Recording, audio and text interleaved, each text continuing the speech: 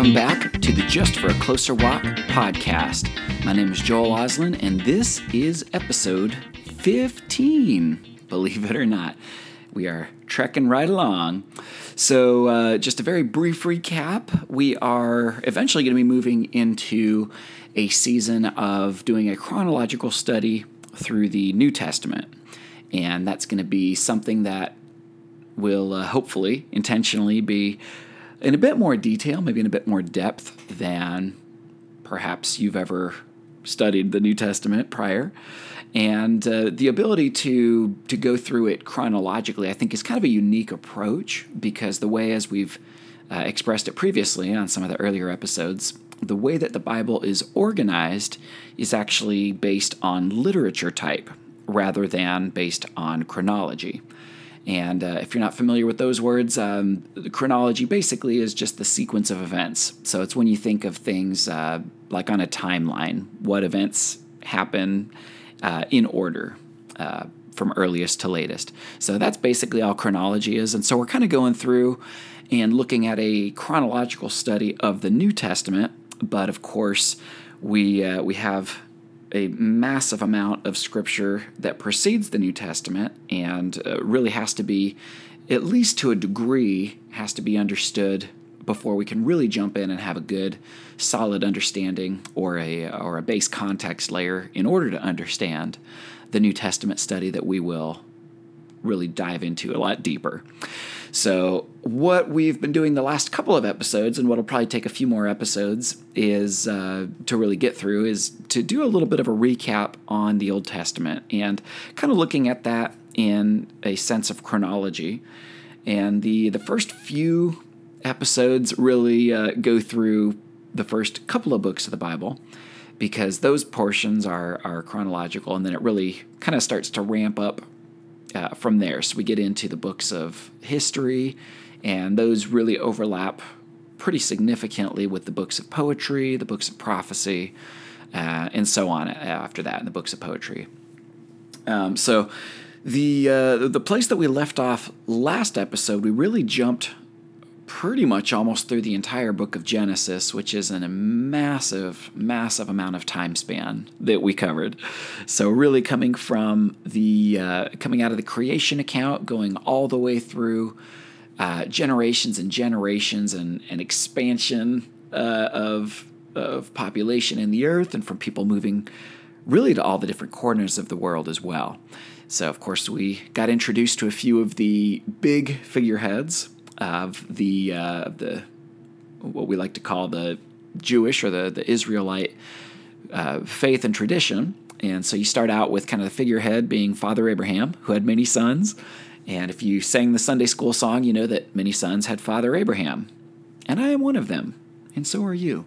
So let's just praise the Lord. Right arm, left foot, right foot, turn around, touch the ground, sit down, do jumping jacks, and so on and so forth. That's how we learned it, at least. So we met Father Abraham, of course, his sons Ishmael and Isaac, and of course Isaac having Jacob and Esau, Jacob having an encounter in his life with God directly, who gave him a name change to Israel.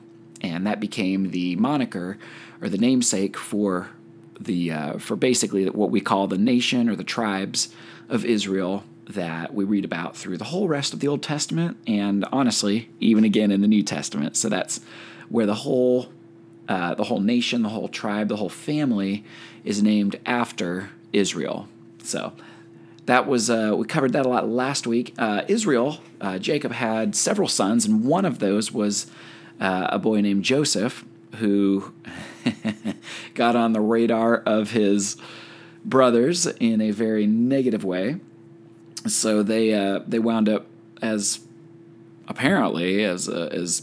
envious brothers and a large family like that apparently like to do, is they sold Joseph off into slavery. So that's kind of messed up, and that's what happened. So Joseph spent approximately 13 years between his servanthood, his slavehood under Potiphar. Between that and the years that he spent in prison was about 13 years. And so it's pretty significant that Joseph was around 17 years old when he was first sold into slavery. And I'm not sure exactly at what age God had given him that original vision of seeing essentially all the brothers bowing down to him. And he was probably a bit younger, I would guess, probably maybe early teens. But who knows for sure? I wouldn't be terribly surprised knowing what we do about the way that teenagers think. We've all been there. We've all been the smartest people in the world at one point until we got older and realized that we weren't. So I wouldn't be terribly surprised if Joseph was not completely sensitive or considerate maybe when he shared these original dreams. But a little bit of that's just speculation. We're just kind of going off of what we know of human nature for that. But from the age of 17 for 13 years in slavery, in prison, you got to know that Joseph was wondering, God, what about that vision? When is that going to come to fruition? And just the faithfulness, the ability to continue to honor and converse and share God with everybody that Joseph interacted with, and the evidence in his work ethic, being very good as a slave, being even very good making the lemonade out of lemons, right? Even when he got into the jail, being kind of put in a position of leadership over the other prisoners. So really kind of having God's golden touch, as it were, even though all of his surroundings were less than ideal, is one way that we could say that. So 13 years of waiting, but after that, there's this significant turning point where these years and years of faithfulness begin to pay off in a way that nobody, and especially Joseph, could not have possibly foreseen. Nobody other than God, of course, who knew that this was going to be coming. And he raises Joseph up, gives him the ability to interpret these visions, these dreams, and to give the accurate explanation and interpretation of these dreams. And he does so ultimately for Pharaoh in Egypt. And basically what the vision was God was letting the Pharaoh know ahead of time that, hey, you're about to enter into 7 years of just extreme abundance and harvest. Years like none other that you've ever seen before, and honestly will probably never see again. Just the greatest 7 years of abundance that you could ever imagine. And following that is going to be 7 years of just incredible famine. And it's not going to be just here in Egypt. It's going to be across the entire known world. It's going to be just this massive famine that goes for 7 years. And so God gives Joseph the ability to discern and to give the meaning and the interpretation of this vision to Pharaoh. And Pharaoh is just so blown away by this whole interaction, and he recognizes that there's definitely some supernatural favor that's resting on Joseph at the point. And so he elevates this lowly prisoner all the way to basically the second in command over the entire nation of Egypt. He says, you're only second to me in the entire land, and everybody else has to do what you say. So he raises him up to this incredibly high position. He elevates him, and he says, now what I want you to do is prepare us for the years of famine. Do what we need to do in the years of abundance so that we can weather the storm. And through the Holy Spirit, through the blessing of God's wisdom, he actually equips Joseph with not only the resource to be able to allow Egypt to survive in these years of tribulation and famine, but he actually enables him with just such a incredible insight and wisdom to be able to actually set Egypt up to be a blessing to the rest of the world. So not only would Egypt be able to weather the storm and the famines, to be able to survive it, but they would actually have such an abundance stored up from the 7 years of harvest that they would be able to supply grain and resources to the whole rest of the known world. And that's exactly what happened. And so you see really what's fascinating, and I'm excited to share a couple of these little historical insights for you. But we see that basically this is kind of Egypt's meteoric rise, in a sense, of global influence and I don't know what you would call it, I guess dynasty authority, or there's probably a better way of describing it. So it was interesting. I was going back and just kind of conferring with a few of the notes as to, maybe speculatively who would have been the pharaoh or the pharaohs that Joseph would have interacted with. And there was a few of them that were kind of around that timeline. And so for you historians out there, this would have been taking place during the Middle Kingdom of Egypt. And so this is kind of somewhere in the range of, around 1900, kind of around 1800 BC, or if you prefer BCE, was the years in question here. And the timelines, they're a little bit, when you start looking at older historical figures and rulers and dates, and you try to dial these things in, you really just have a lot of competing thoughts and interpretations. There's a lot of people that just dispute the chronology. Some people think that certain dates line up with certain leaders, and other ones think, well, maybe it was a couple of years different. So there's definitely not the same extreme attention to detail with dates and facts and figures that we pride ourselves on today. So that's something that we just need to bear in mind when we are looking into history, is that we can't approach it in the exact same way that we would approach modern current events, because they just didn't track things the exact same way that we do now, or to the exact same detail in terms of dates and years and all of that. So I won't go into too much more detail on that. But the two pharaohs that I wanted to mention that I thought were pretty interesting, and I'll probably botch these names a little bit. I apologize to any Egyptian scholars listening in on this. Give me a little bit of grace. So my thought, the best I can figure, is I believe the pharaoh of during Joseph's time was Khafre Senusret II, also called Sesostris II. And so there's a couple of things that's interesting. Is one, he did have a reign that was about 20 years, so that's pretty significant. That would have been more than enough time for the whole encounter with Joseph and the 14 years between the 7 years of harvest and the 7 years of famine, and of course the years after that. And then we also see what we do have a little bit of record of is his successor, which would have been Sesostris III, also known as Khafre Senusret III. And he reigned typically presumed to be around 1878 to 1860 BC.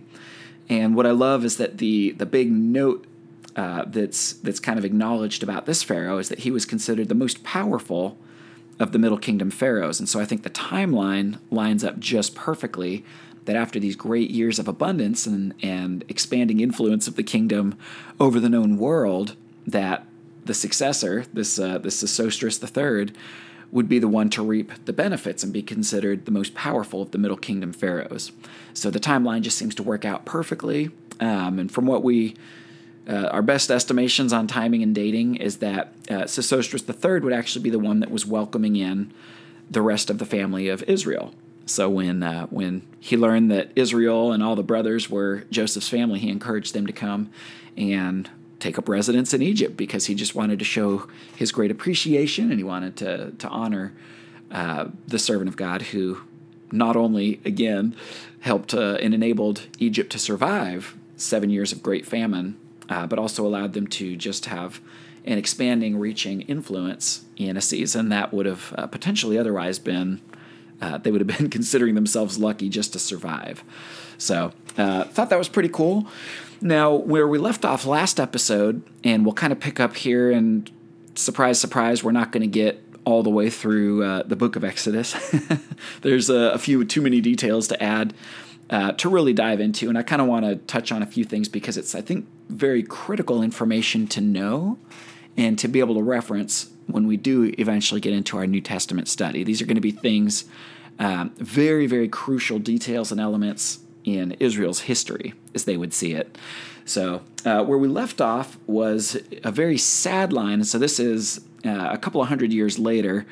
This is no longer the Middle Kingdom. This is actually A couple of, what do you call it? I guess epochs later, or whatever the right classification for that is.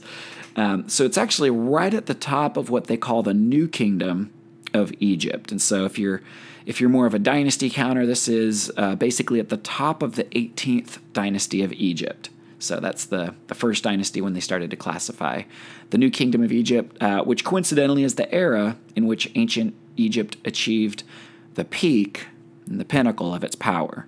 So when you look back at historic Egypt, the New Kingdom, quote unquote, is really, a lot of the times it's what we think of when you think of it being kind of one of the great civilizations, one of the great empires in antiquity.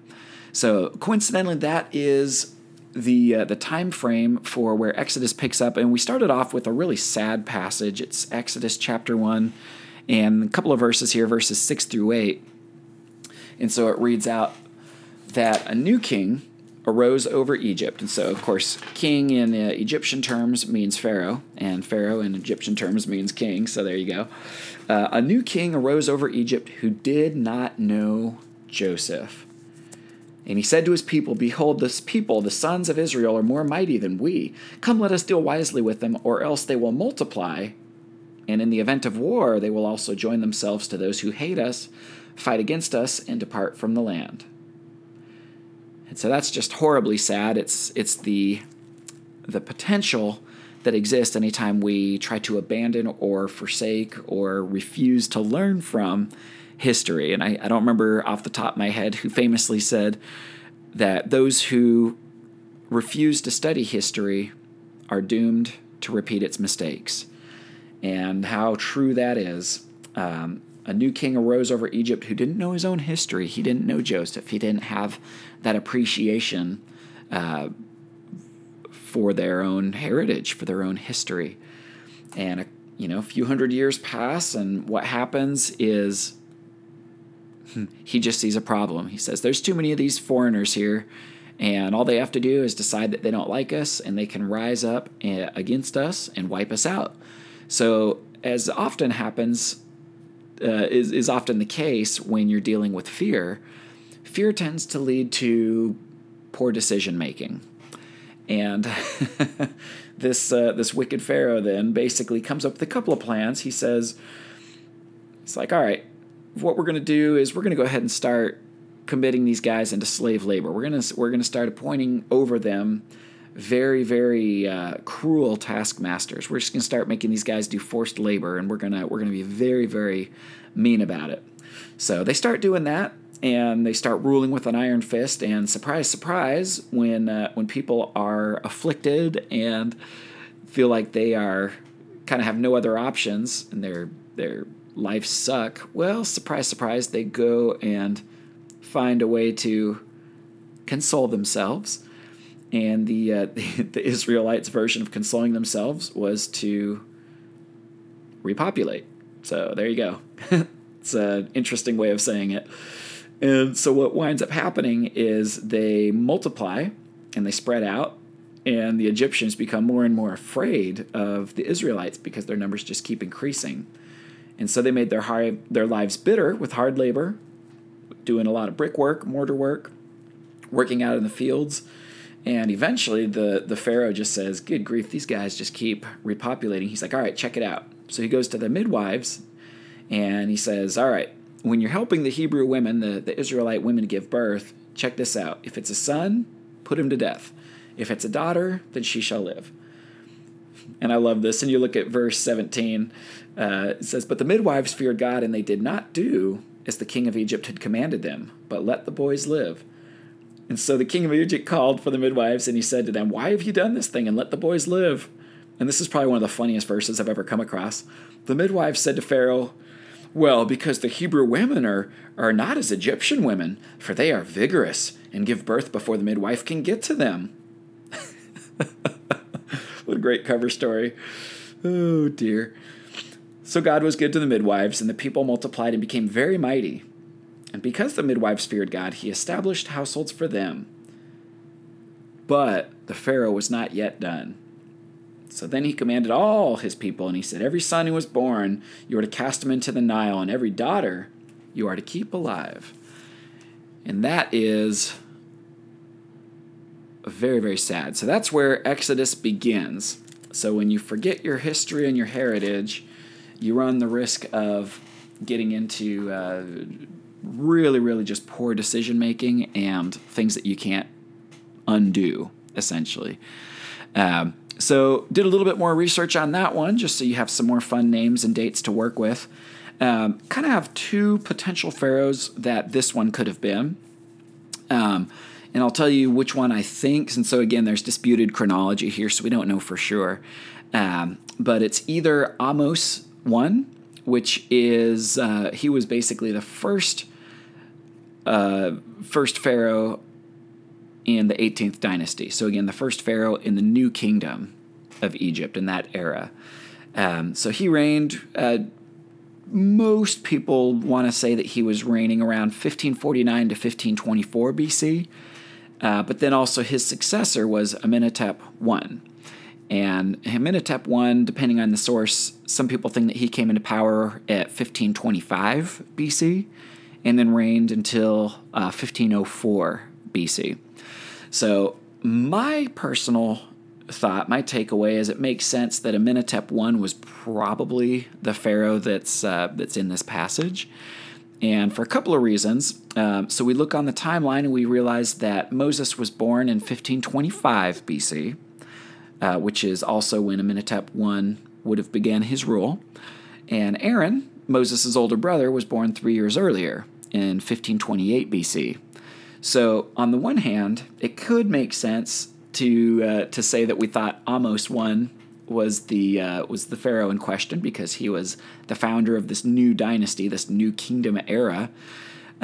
However, the fact that the date of Moses' birth and the date of supposedly Amenhotep's rule beginning seem to be the same year, to me that makes a little bit more sense because these other things didn't seem to be an issue or they didn't seem to be in effect during during Aaron and Aaron's birthing. So for the sake of that kind of 3-year gap, to me it makes a lot more sense to suppose that Amenhotep I would have most likely been the pharaoh in question at this point. And so just to give you a little bit of a rundown on what happened after that. So of course, Moses, as a little baby, the mother of course couldn't drown him. And so they wanted to just give him a chance at life. So they put him in a little basket, put him in the Nile River, and it winds up on the proverbial doorstep of Pharaoh's daughter.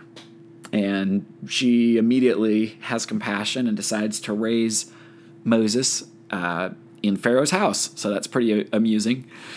So you see this tremendous preservation and privilege that happens is just astounding.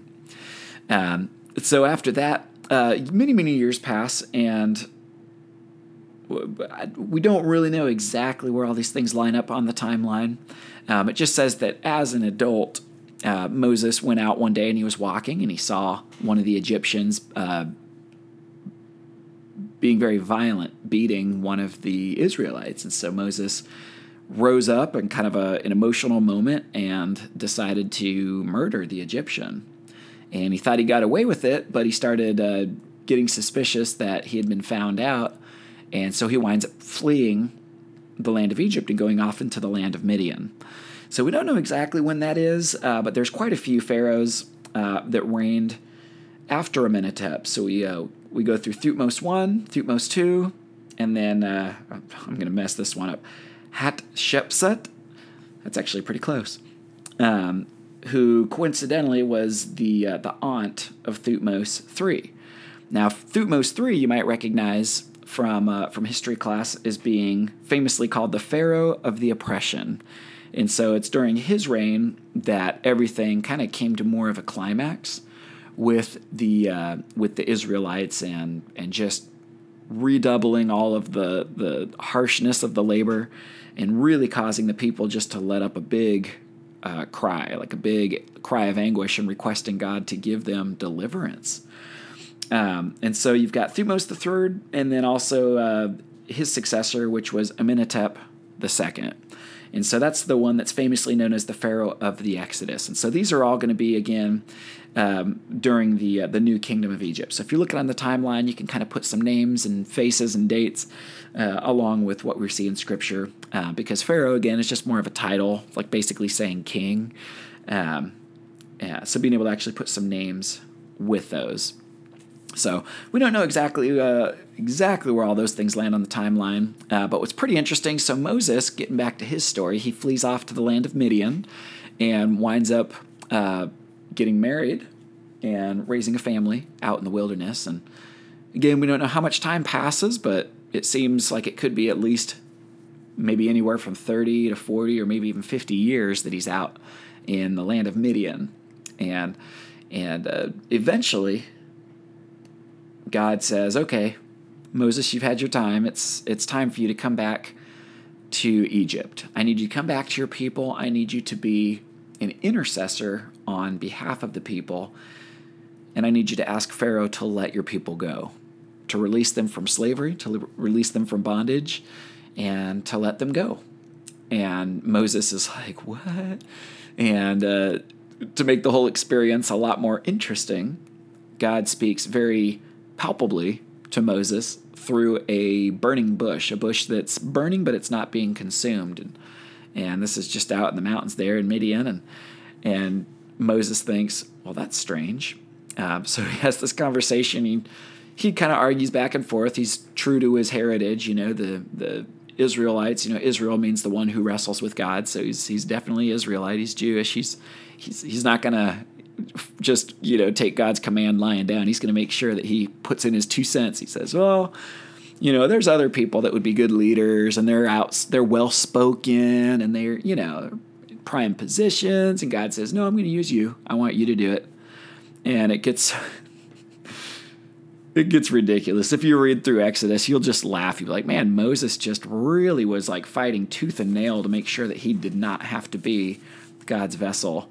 And God finally gets pretty mad at him a couple of times, and Moses' wife has to intervene and make sure that tensions don't rise further than they have to. So anyways, eventually, begrudgingly, Moses thinks, okay, I guess maybe God has a plan, even though it doesn't make sense to me. And so that's all rather humorous and such. We jump forward really quick up to Exodus 7, in verse 7, and you see that eventually when Moses and, again, his brother Aaron, when they go in to speak to Pharaoh for the first time to convey that message of let my people go, the famous line, that Moses was 80 years old. Let that soak in. 80 years old. And Aaron, his brother, 3 years older, was 83 years old the first time they went in to speak to Pharaoh. My goodness. Well, don't ever think that you are too old for God to still use you to do something new, for a new move, a new season, a new mission, a new ministry, a new exodus. Never count yourself out. Don't think you're too old. Likewise, don't think you're too young. Don't think you're too rich, too poor, too this or that. God can use anyone. And the second that you want to count yourself out is probably the same second that he's getting ready to count you right on in. So get prepared for that. 80 years old, good grief.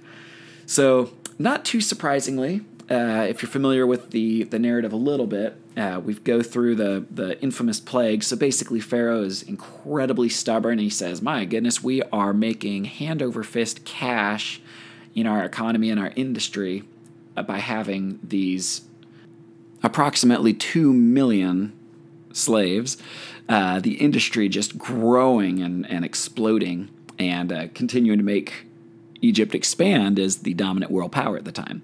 So, of course, he hardens his heart. He says, you know what? I don't feel like I want to give up that huge advantage in our economic backbone. I'm just going to go ahead and say no. And so 10 different times at least, I think it's actually more than that, but there's at least 10 different times that Moses and Aaron come back to Pharaoh and say, please let our people go. And eventually, you start seeing these things that we come now to call the plagues.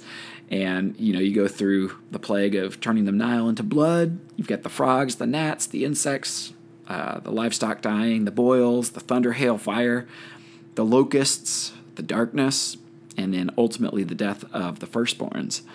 And each one of these, as we read through it, the idea is that every single time that Pharaoh had the ability, had the option, was given the opportunity to say, okay, I'll let your people go. I fear and honor God, and if that's what he says to do, then let's do it. And unfortunately, he just continued to be stubborn the entire time, and it wasn't until all the way up until the death of the firstborn that he finally, with a broken heart, said, okay, go ahead and leave. And how sad that he had to be so crushed in order to be compliant with God's will. So maybe that would be a little bit of an encouragement to us as well, to not have to be so stubborn.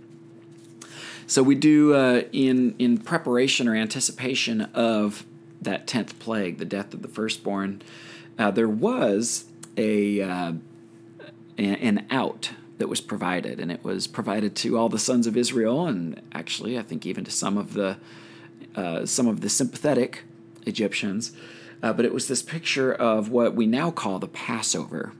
And basically what was foretold is, okay, what you guys need to do tonight is, actually, I'll just go ahead and read this for you right out of Exodus. What is this? Exodus 12, verse 21 through 24.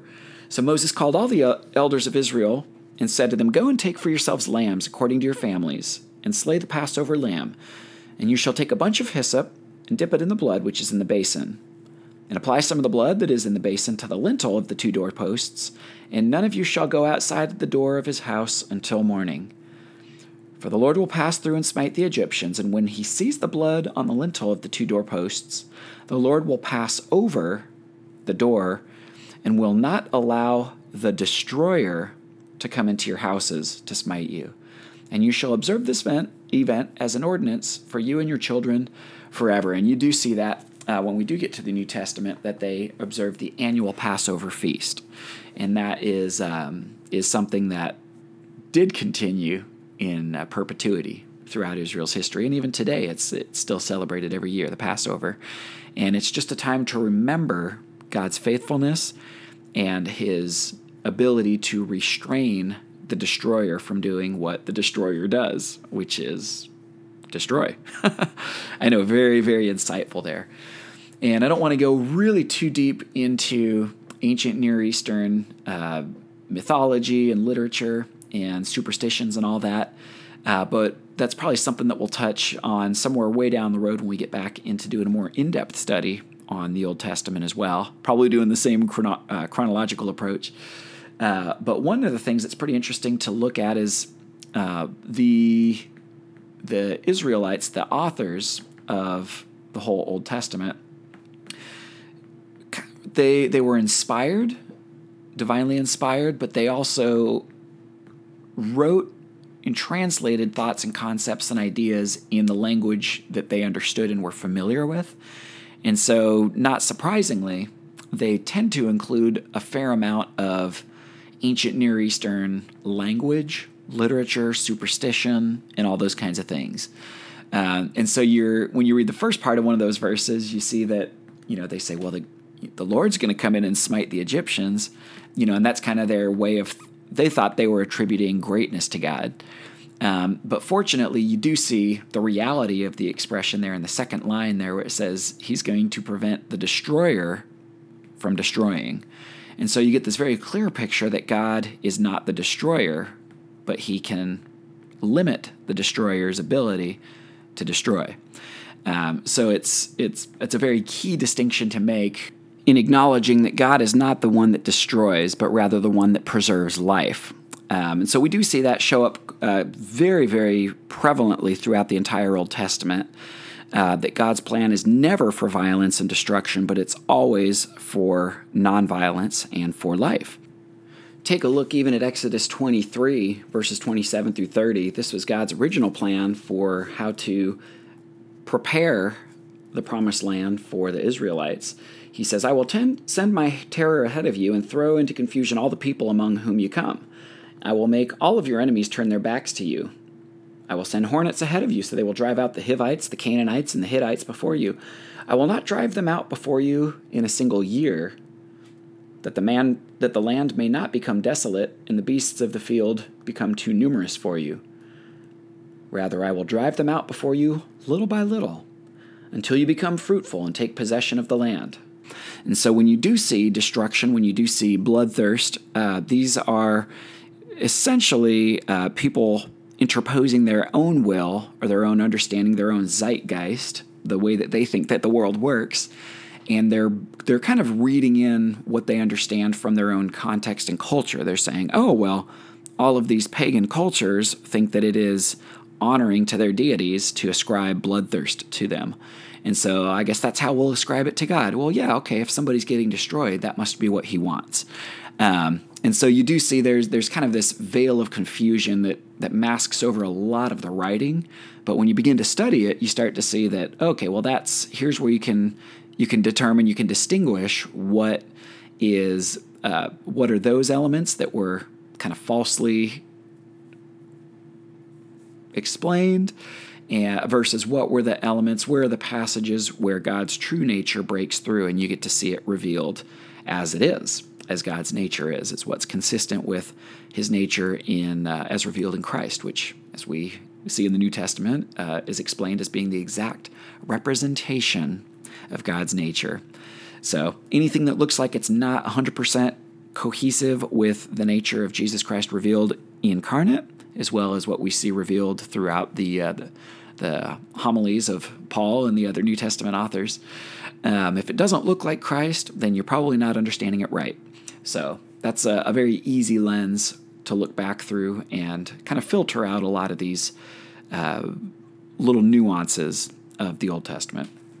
So I thought that was a pretty cool thing to highlight out of the Passover section. So we do see what's famously referred to as the Exodus. So there's a mass exodus of God's people, the Israelites, out of slavery in the land of Egypt and into what will eventually be what he's calling the Promised Land. But in the meantime, they have to make a pit stop in the wilderness. And the wilderness wanderings were supposed to not take very long, but the people, well, I've heard it said before, and it's very, very accurate, that God was able to take his people out of Egypt, but the people were unwilling to take Egypt out of their hearts. And so they just really, really clung to that life of slavery, and they refused to really enter the land of promise and to the calling to understand and recognize and acknowledge their identity as God's people. They said, we want to go back to what we know, even though it sucks, because we know it. We don't want to go into something that's new and scary and uncertain, even if it has the potential to be significantly better in a life of abundance, living in a land flowing with milk and honey, as the expression goes. So what should have only taken, maybe a few years wound up taking 40 years. And most of that was just the people wandering through the desert and fighting with God and fighting with Moses and fighting with themselves and sometimes fighting with other people and just doing every ridiculous thing that they could think to do. So at one point, God comes in and he says, okay, check it out. Here's my plan. I want to be your God. I want you to be my people. I want to have this sweet, intimate relationship with each one of you, getting back to the way that creation started in the Garden of Eden, having that intimate, beautiful, deep, growing relationship with each one of you. And in Exodus 20, I think we come across what's probably, in my opinion, the most sad verse, maybe in all of Scripture. And it's Exodus 20, verse 19, and the people said to Moses, speak to us yourself, and we will listen. But don't let God speak to us, or we will die. Oh my goodness, what a crippling, just heartbreaking thing for the people to say. They say, you speak to us, Moses. We'll listen to you as a emissary, as an intermediary, but don't let God speak to us directly. Oh my goodness, how must that have broken God's heart? How sad. Dreadful. And I think that really became a recurring theme, even though the people didn't necessarily say that again and again. That kind of epitomized their actions over generations, is they didn't want to have a personal connection with God. They wanted to go through intermediaries, through emissaries. They wanted to have somebody who could be a figurehead that they could listen to.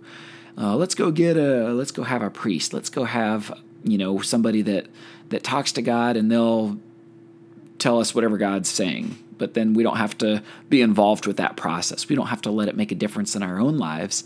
We certainly don't want to be a part of it and have it change and require an intimate personal relationship with us. And that's so just sad, especially with regard to God's whole nature and his whole desire for intimacy with each one of us, to see that that's what the people rejected. How crushing. And yet God didn't give up. He stuck with the people, and he said, I will continue to be faithful to you, even though you fail to be faithful to me. And eventually, my hope is that I will win you over with love, with steadfastness, and just with this unfailing sense of determination. And that's what you see through the whole Old Testament, this recurring theme of God just being steadfast and loving and accepting and gracious and forgiving and merciful and dealing with direct opposition from his own people at almost every single pass. And yet God says, I still love you. Isn't that beautiful? Well, we'll wrap it up there for today, and we'll pick up where we left off in the next episode. I'm looking forward to it, and as always, thank you for joining for this episode. Hopefully we'll see you again next episode, and in the meantime, I just encourage you to continue being faithful in your time in the Word and your times in prayer and in worship. Continue to lean in closer to your Jesus, walking closer with him every day.